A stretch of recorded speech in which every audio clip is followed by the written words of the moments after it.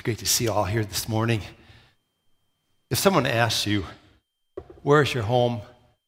How would you respond? I know if I get asked that question, I probably would still say, well, my home is Brooklyn Park, Minnesota, because that's where I grew up. Now, I haven't been back there for 40 years, so it's really not my home anymore, but when you have a place where you've grown up, it tends to take a special place into your heart. I know that we all just celebrated Thanksgiving, right? A lot of you went where for Thanksgiving? You say home, right? You go to your folks' house or whatever. You say, I'm going home for Thanksgiving. Nothing wrong with that. Nothing wrong with having affection for an earthly home. But here's what I want us to grapple with this morning. The Bible wants us to reorient our viewpoint of home so that our first response maybe isn't to think about an earthly home, but to think about our heavenly home. Philippians chapter 3, verse 20 says this to us. Our citizenship is in heaven. If you go over to the book of Hebrews chapter 11, the writer there lists a bunch of the great people of faith from Abel all the way to Abraham and beyond. And he notes there that these ones were so faithful that they stayed faithful even though they didn't receive the things that they were promised. And then the writer of Hebrews goes on to tell us why. They knew that their home address wasn't an earthly address. In fact, in Hebrews chapter 11, verse 13, we're told they admitted they were foreigners and aliens and strangers on earth. In verse 16 of that same chapter, we're told they were longing for their heavenly home, their heavenly country. I think God would have us begin to see ourselves, if we're followers of Jesus Christ, as aliens and strangers to this world, visitors here for a season. But this earth is not our home. We are destined for something greater. We are destined for heaven. Amen? You get what I'm saying this morning? Nothing wrong with an earthly home, but our perspective should be that we have a heavenly home. So our big thought this morning is this. This world is temporary. It's a temporary residence for God's people. All right? This world is a temporary residence for God's people. So how does one think temporary, and how do we do this correctly? That's the question we're going to explore for a few moments this Sunday on Thanksgiving weekend. Some insight to this question, to this inquiry, I think, is addressed by Jesus in Matthew chapter 16. Let me give you some setup for the scripture I'm about to read. Jesus had revealed to his disciples, I'm about to be crucified. Peter had pulled him to the side and began to rebuke him. And Jesus said, get behind me, Satan. You do not have in mind the things of God, but of men. And then Jesus went on to explain, this is the mind of God. This is how we ought to think as temporary people on this planet. Listen to what he says in verses 24 through 27. Then Jesus said to his disciples, if anyone would come after me, she must deny themselves, take up the cross and follow me. Take up the cross and follow me. For whoever wants to save his life will lose it, but whoever loses his life for me will find it. What good will it be for a man if he gains the whole world yet forfeits his soul? Or what can a man give in exchange for his soul? For the Son of Man is going to come in his Father's glory with his angels, and then he will reward each person according to what he has done. So, thinking temporary, thinking like a foreigner or a visitor means you what? Deny yourself, right? Take up your cross and you follow hard after Jesus. So that's our first point. If we want to be people who really begin to think correctly, if we want to have a heavenly perspective and think that we're temporary residents here, we have to deny, take up our cross, and follow Jesus. Let me talk to you a bit on denying, first of all. If I'm thinking temporary, I'm not going to get all caught up in the affections of this world, am I? That's not what's going to drive me. I'm going to deny that. In fact, I'm going to say, that's not what I'm about. I'm not going to get caught up in all this stuff that doesn't matter. I'm going to deny that. I'm going to resist that. I may see people around me succeeding, having all kinds of worldly success and amassing all kinds of material possessions and making a name for themselves or whatever be the case, I am going to deny that I need that. Why? Because this is not my place. This is not my home, amen? You follow what I'm saying? I am heaven bound. I have a different destination in mind because I'm a citizen of heaven. I'm a follower of Jesus Christ, and my home is in heaven. It's not this earth. This earth is passing away. When I went to work for 3M in 1980, I went there as a project engineer, and I learned something really quickly. They like to move you every 3 years. They like to move you all over to give you a plethora of experience. And I found myself thinking short term like I never thought short term before in my life. Now, my wife had moved around a lot when she grew up, but I lived in one spot. So this moving around was a different way of doing life. And I began to experience the downside of thinking temporary. Well, we're only going to be here, in this place for 3 years. So I'm not going to make any relationships. That's too much work. I'm just going to work and do stuff, and then we'll move to the next spot. Listen, that's not at all what I'm saying when I say to you that we need to think temporary. Okay? That's not what I'm saying. What I'm saying is this. We can't think that we're going to live here in this place forever. Amen? But we ought to live hard where we find ourselves. We ought to be present in the moment that we're in.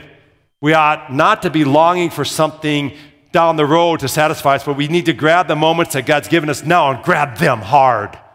I have a saying anymore that I've kind of adopted. Live life with some urgency. You don't have all the tomorrows. You have the moment that God's given you right now, and thinking temporary, I think like a visitor. How many of you like to travel? I really like to travel. And when I go to some place and I'm visiting, say, Zion National Park or Moab or going to the Rocky Mountains or something, I grab what I can grab when I'm there because I'm a visitor, right? I grab everything. So when I say thinking temporary here, it doesn't mean we don't do life. We do life hard, but we realize we're visitors. But isn't it a grand journey? Amen? You follow what I'm saying there? You're getting kind of where I'm coming from? Because denying doesn't mean I go, oh, I can't do anything fun. I can't enjoy this moment. No, it means that I understand how fleeting this life is and that I'm grabbing hold of it hard, but I'm not setting my affections on this place because it is temporary and my home is in heaven. I deny doing that. Psalm 49, verses 10 through 13 talk about having this perspective. Listen to what it says. For all can see that the wise die, that the foolish and the senseless also perish, leaving their wealth to others. Their tombs will remain their houses forever, their dwellings for endless generations, though they had named lands after themselves. People, despite their wealth, do not endure. They are like the beasts that perish. This is the fate of those who trust in themselves and other followers who approve their sayings. So the psalmist is saying, listen, there's a propensity for people to think that you'll never die. They even name lands after themselves. But everybody perishes, he says. Now, and we're going to all die unless we what? Are around when Jesus returns. So why does this matter? Well, as a heaven-bound person, I live differently if I have that as my home perspective, amen? I do life different. That's why this matters. Who's the main centerpiece of heaven? Listen, I never ask trick questions up here. It's Jesus, right? Isn't heaven about Jesus? And so what should we be about right now if we're heaven-minded people? Jesus. He should preoccupy us. He should be what we live for and how we do life, and he should be the main influence in what we do because, after all, that's going to be eternity for us, being in his presence. If you've given your life to Jesus, right? That's going to be the eternity that you experience. When Vicki and I moved to southern Iowa, we noticed that some people had a really Missouri southern accent. Now, they thought I had an accent because I was from Minnesota. But I didn't think I had an accent being from Minnesota. Do you think I have one?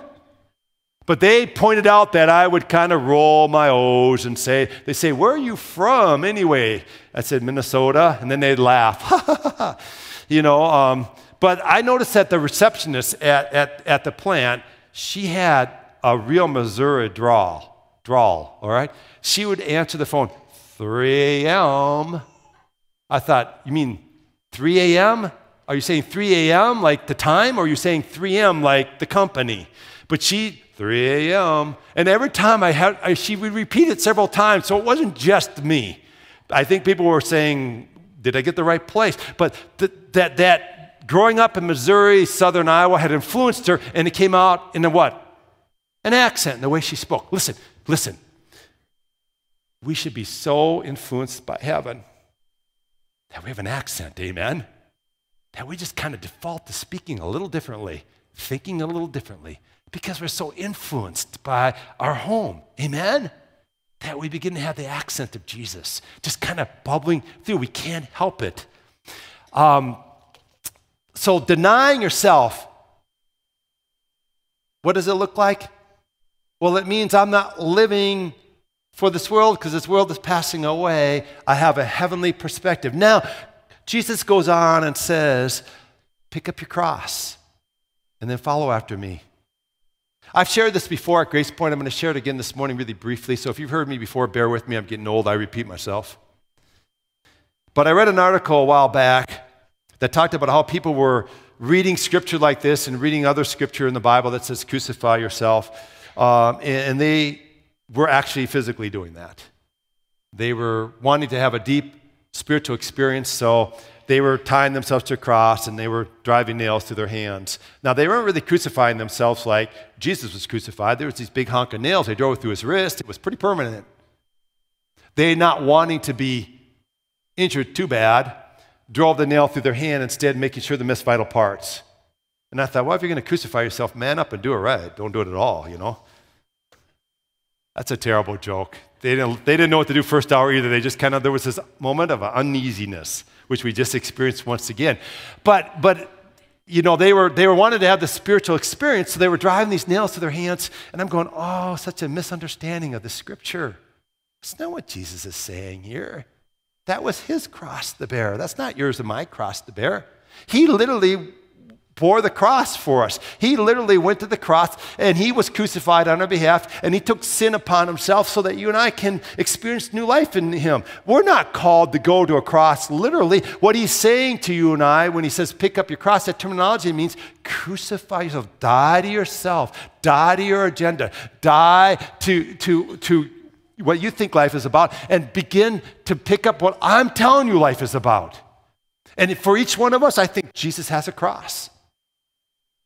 And what I mean by that is he has a particular ministry, a particular burden for you to carry. Mine's not the same as Adam's or Chad's or, Keith or whoever. It's not the same. We have a different cross. I'm called to do what I do. I call the pastor. Not a lot of you are called to do that, right? Some of you are going, hallelujah. But you follow what I'm saying? We each have different burdens. We're called to carry that burden and carry it for the glory of Jesus, dying to ourselves, living for him, picking up his agenda and how we do it. That's what it means to pick up your cross. It doesn't mean we go actually crucify ourselves. We don't need to do that. So if you're a business person, it means you approach business way differently. You've died to your own ego needs. You're not about making a name for yourself necessarily. You're about making a name for Jesus Christ and how you do that business. Because you've died to yourself, right? You're crucified. You no longer live. Christ lives in you. If you farm, whatever be the case, whatever you do for a business, you're doing it for the glory of God. You're picking up that burden. You're picking up that cross that Christ has given you, and you're living in such a way that it's distinctly heavenly focused. Because your home is where? Heaven, not on the earth. So whether you're engineer or you're teacher, whatever, you do it distinctly different. If you parent, you do it differently. Because you crucified. You don't live. You've died. Now you have the opportunity to pour your life into a bunch of little buggers, your children, right? And oftentimes it will feel like a burden, won't it? But you have been crucified with Christ. You no longer live. You're picking up the cross He's given you. You're to raise these children for the glory of God, and you're pouring your life into them. Amen? That's what this means. And you're following hard then after Jesus. So if we're going to live with a temporary mindset, if we're going to live in this world correctly, then it begins with denying, picking up a cross, and following hard after Jesus Christ. Here's an application for you to consider today. What cross are you to take up and follow Jesus in? Where is He saying, hey, this is a cross that you're not seeing, but this is part of my calling on your life? Pick it up and follow hard after Jesus. Now, as the Lord goes on here in Matthew, He says, what good will it be for a man if he gains the whole world, yet forfeits his soul? That scripture has been one of my main scriptures that I think about frequently in the Bible. What good will it be for me? You can put your own name in there. What good will it be for me if I gain the whole world but I forfeit my soul? It's a lens, it's a filter that we ought to see life through. It focuses on this idea that we're going to heaven someday. We're not about staying in this world. So here's how I would put it into some more maybe easily understandable terminology. Don't build your life on an escalator. Don't build your life on the escalator. Now, I know we don't have a lot of escalators in Brookings, South Dakota, but if you go to Sioux Falls and you go to Shields, they got a great escalator there by the Ferris wheel, right? It goes up and down. Now, I think escalators are fun. How about you? Do you ever just run down them backwards just a little bit? I do that just a little bit. Do you ever just kind of ride up on the handle? Sometimes I'll sneak a little bit of me on the handle if someone's not looking. It's kind of fun, isn't it? And I've always just wanted to run down one backwards. How about you? Wouldn't that be fun? Try it sometime. I don't think they'll kick you out of the store. They want your business. At any rate, escalators are fun, sort of, but they're not meant to be a permanent place, are they? It would be the height of folly to say, I'm going to build a house on an escalator. Really? How's that going to work out? That's not going to work out. But see, life that we're living is like living on an escalator. It takes us from one level to another. It is not the destination. It is not our permanent address. It's temporary. We're moving along to a different destination. We're in the world right now, but we are moving on this escalator towards what? Our home in heaven. And it's the height of folly to build our house on the escalator. I mean, think about it. What if someone saw you in the escalator and you're saying, I'm going to put all my resources into building the best house ever that you've ever seen on this escalator. All my time and my treasures and my talents, it's going to go into building this house on this escalator. We would just shake our head at you. Amen? We'd just shake our head at you. At least I would. A lot of people in South Dakota are very nice. They wouldn't shake their head at you. They ought to. So what I want to do is talk to you for a few moments on practical advice to demolish the escalator home. Years ago, I read this book entitled The Treasure Principle by Randy Alcorn. I want to give him some credit. I'm getting a couple of these ideas from that book, but most of this is just taken straight from Scripture. And so what I want to do is talk to you, how do we demolish that tendency to build on the escalator, okay? Well, first of all, and this ought to resonate with you all right now, we need to address the possession obsession that goes on in our culture so much and can invade into our lives where more is better. We just went through another Black Friday, amen? Amen? Did anybody participate in Black Friday here? I'm just curious. Did you get some good deals? Good for you. There's nothing wrong with that. I'm not saying you shouldn't do it, but people tend to go crazy on these days. You think a TV really matters that much? I don't think so. I think it's a common mistake to think that more is better, that bigger is better. It's interesting to hear the perspective of some who had it all and what they've said. Listen to this list. Vanderbilt said, the care of 200 million is enough to kill anybody. See, the more you have, the more you have to take care of it, right?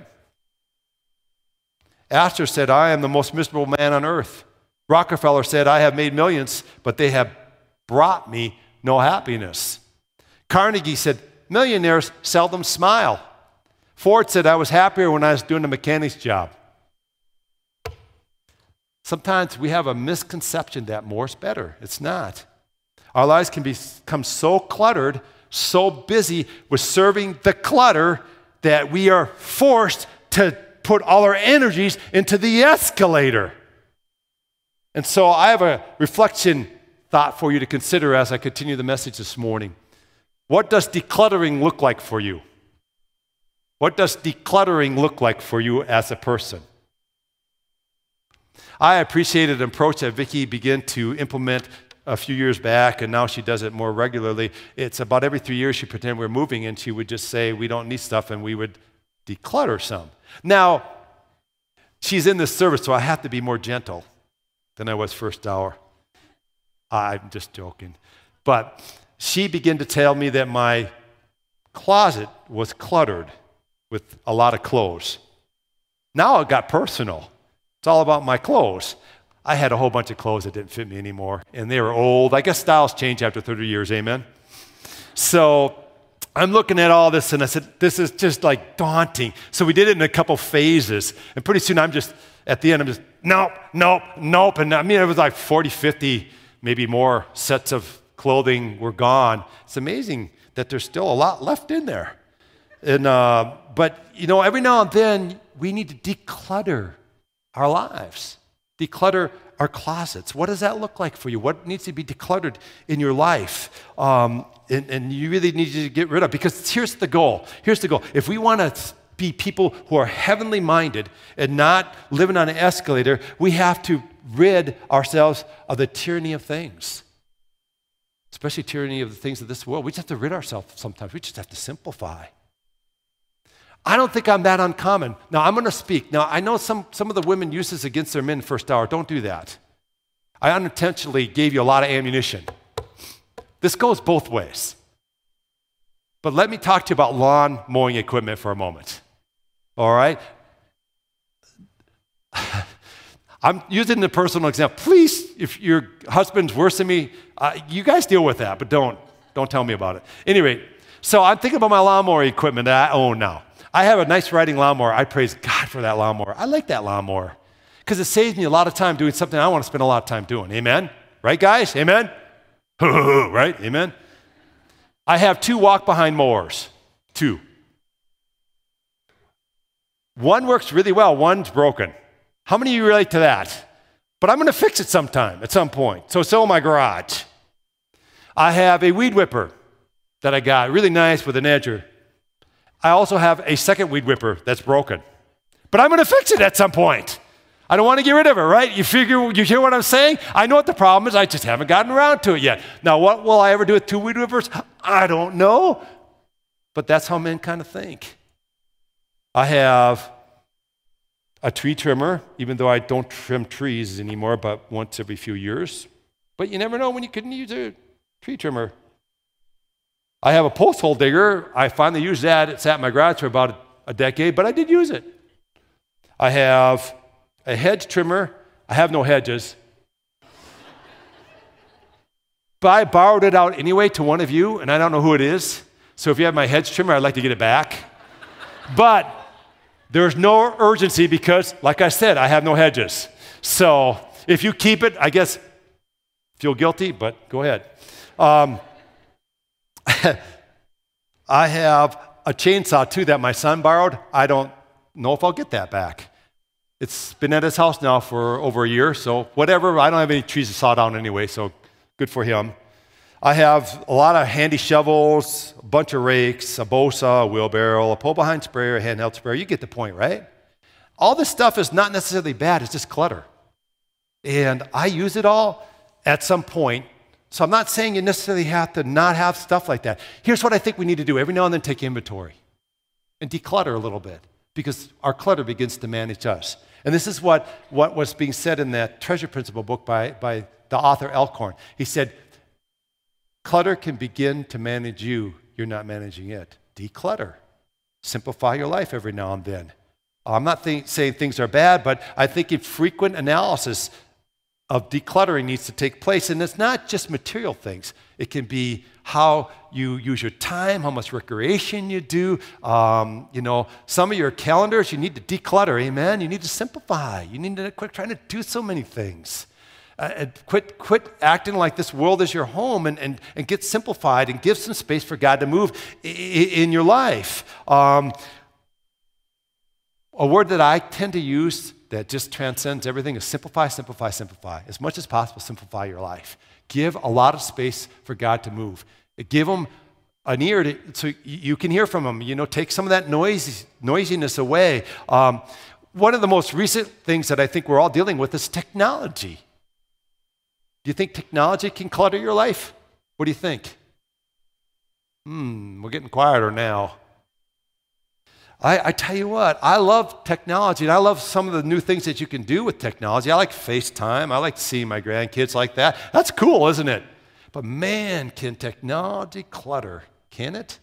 I remember years ago going to Epcot in Disney World. Anybody been to Epcot down there? Yeah, great place, right? So you go on this big silver ball dealy bobber, and you go on the animated ride up there. And I remember going up there, this was a long time ago. They had all these futuristic, displays of what they thought would happen. And they're talking about all the technology that's going to happen to robots and the computers, and they're saying, and you're going to have all kinds of spare time. People are only going to work 15 hours a week. They said that at Disney World. I'm mad about that.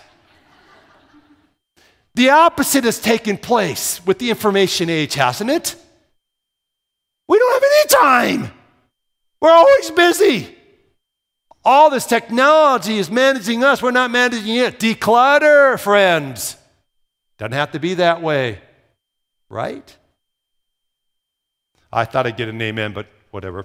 All right. This last part of this demolishing the escalator, home on the escalator, is don't chase the wind. Don't chase the wind. This is like chasing after some elusive idea that you'll never catch. Jesus said, what good will it be for you if you get the whole world, but you forfeit your soul? Do you know that Solomon wrote a book about the futility of chasing after the wind? It's called Ecclesiastes, especially the first 4 chapters.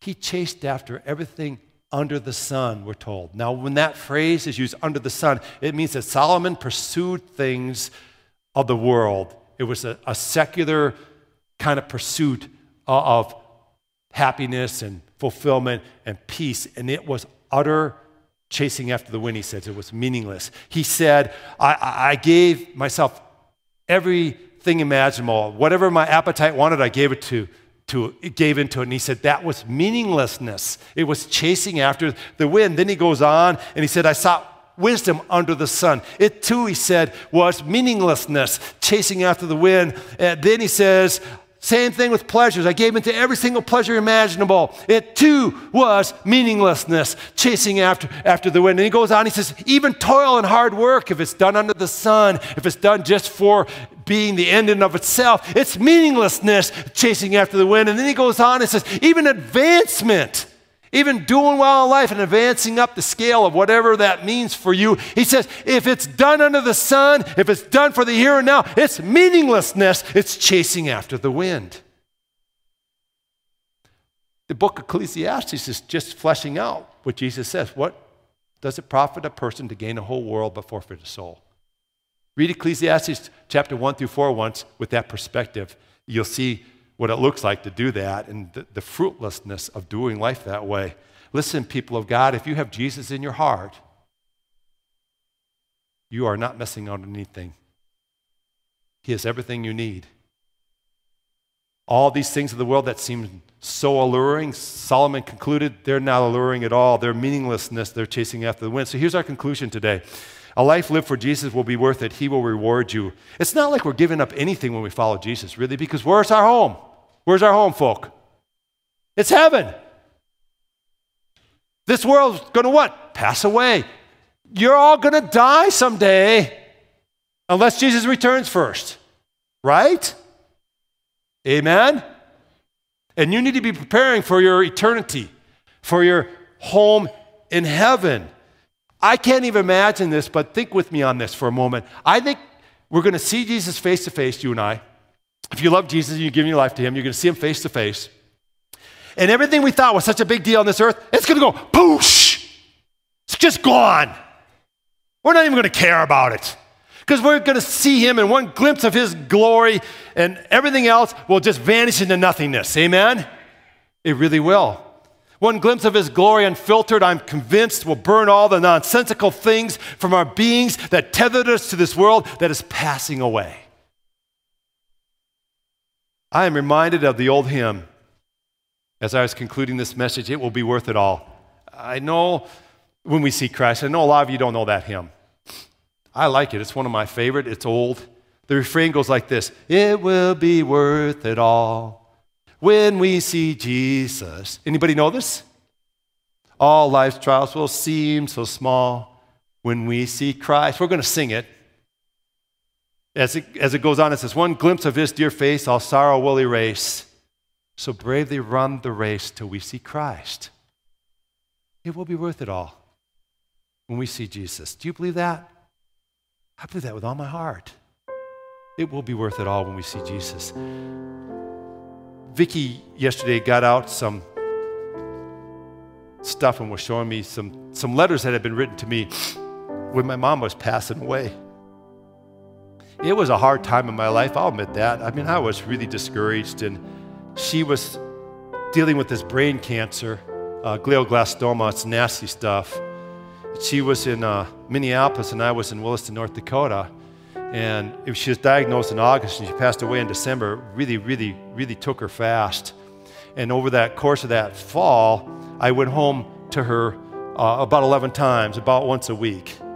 Made that 10-hour trip one way to be with her. She was just really wanting me there, and she frequently, my mom was an old Norwegian gal, you know, not very demonstrative in her personality, as so many Scandinavians are inclined to be, and she would just grab my hand. She was hurting so bad, you know, from the pain of it, and she'd say, pray for me. Just would you pray for me? I just want to eat something today. And my perspective on some things really changed during that moment in my life. And I became untethered from this world. It was like God was pulling up tent stakes in my own life to say, this isn't where you're going to end up. You're going to go the way your mom's going at some point too. And it was so hard to watch her go through that painful process of passing from this world to the next. And I remember frequently she'd say, why is this happening to me? I don't know. No idea. I'd hold her hand and I'd just pray for God's grace to be sufficient. At one point, she said, you know, I don't talk much about my faith, but you know, I've received Jesus. I said, I know now. You know, and I'm glad to hear that. It brings, you know, assurance to me. And she told me at one point, I really don't want to die. And I remember saying, I'm afraid, Mom, we just don't have a choice. Sometimes it just comes upon us as an unwelcome guest. And it's just what it is. I don't want you to die either. And I prayed with it, but during that whole process, guess what song came to my mind? It will be worth it all when we see Jesus. That came to my mind over and over again. And I thought, oh God, grace me to be a grace to her, but also grace me to let go of this world and live more for you. And you know, since that moment, each year I get more urgent in following Jesus and more urgent in living life, because I realize it's very fleeting here, and we're visitors and it's a grand journey, but it is not our home, amen? Our home is in heaven.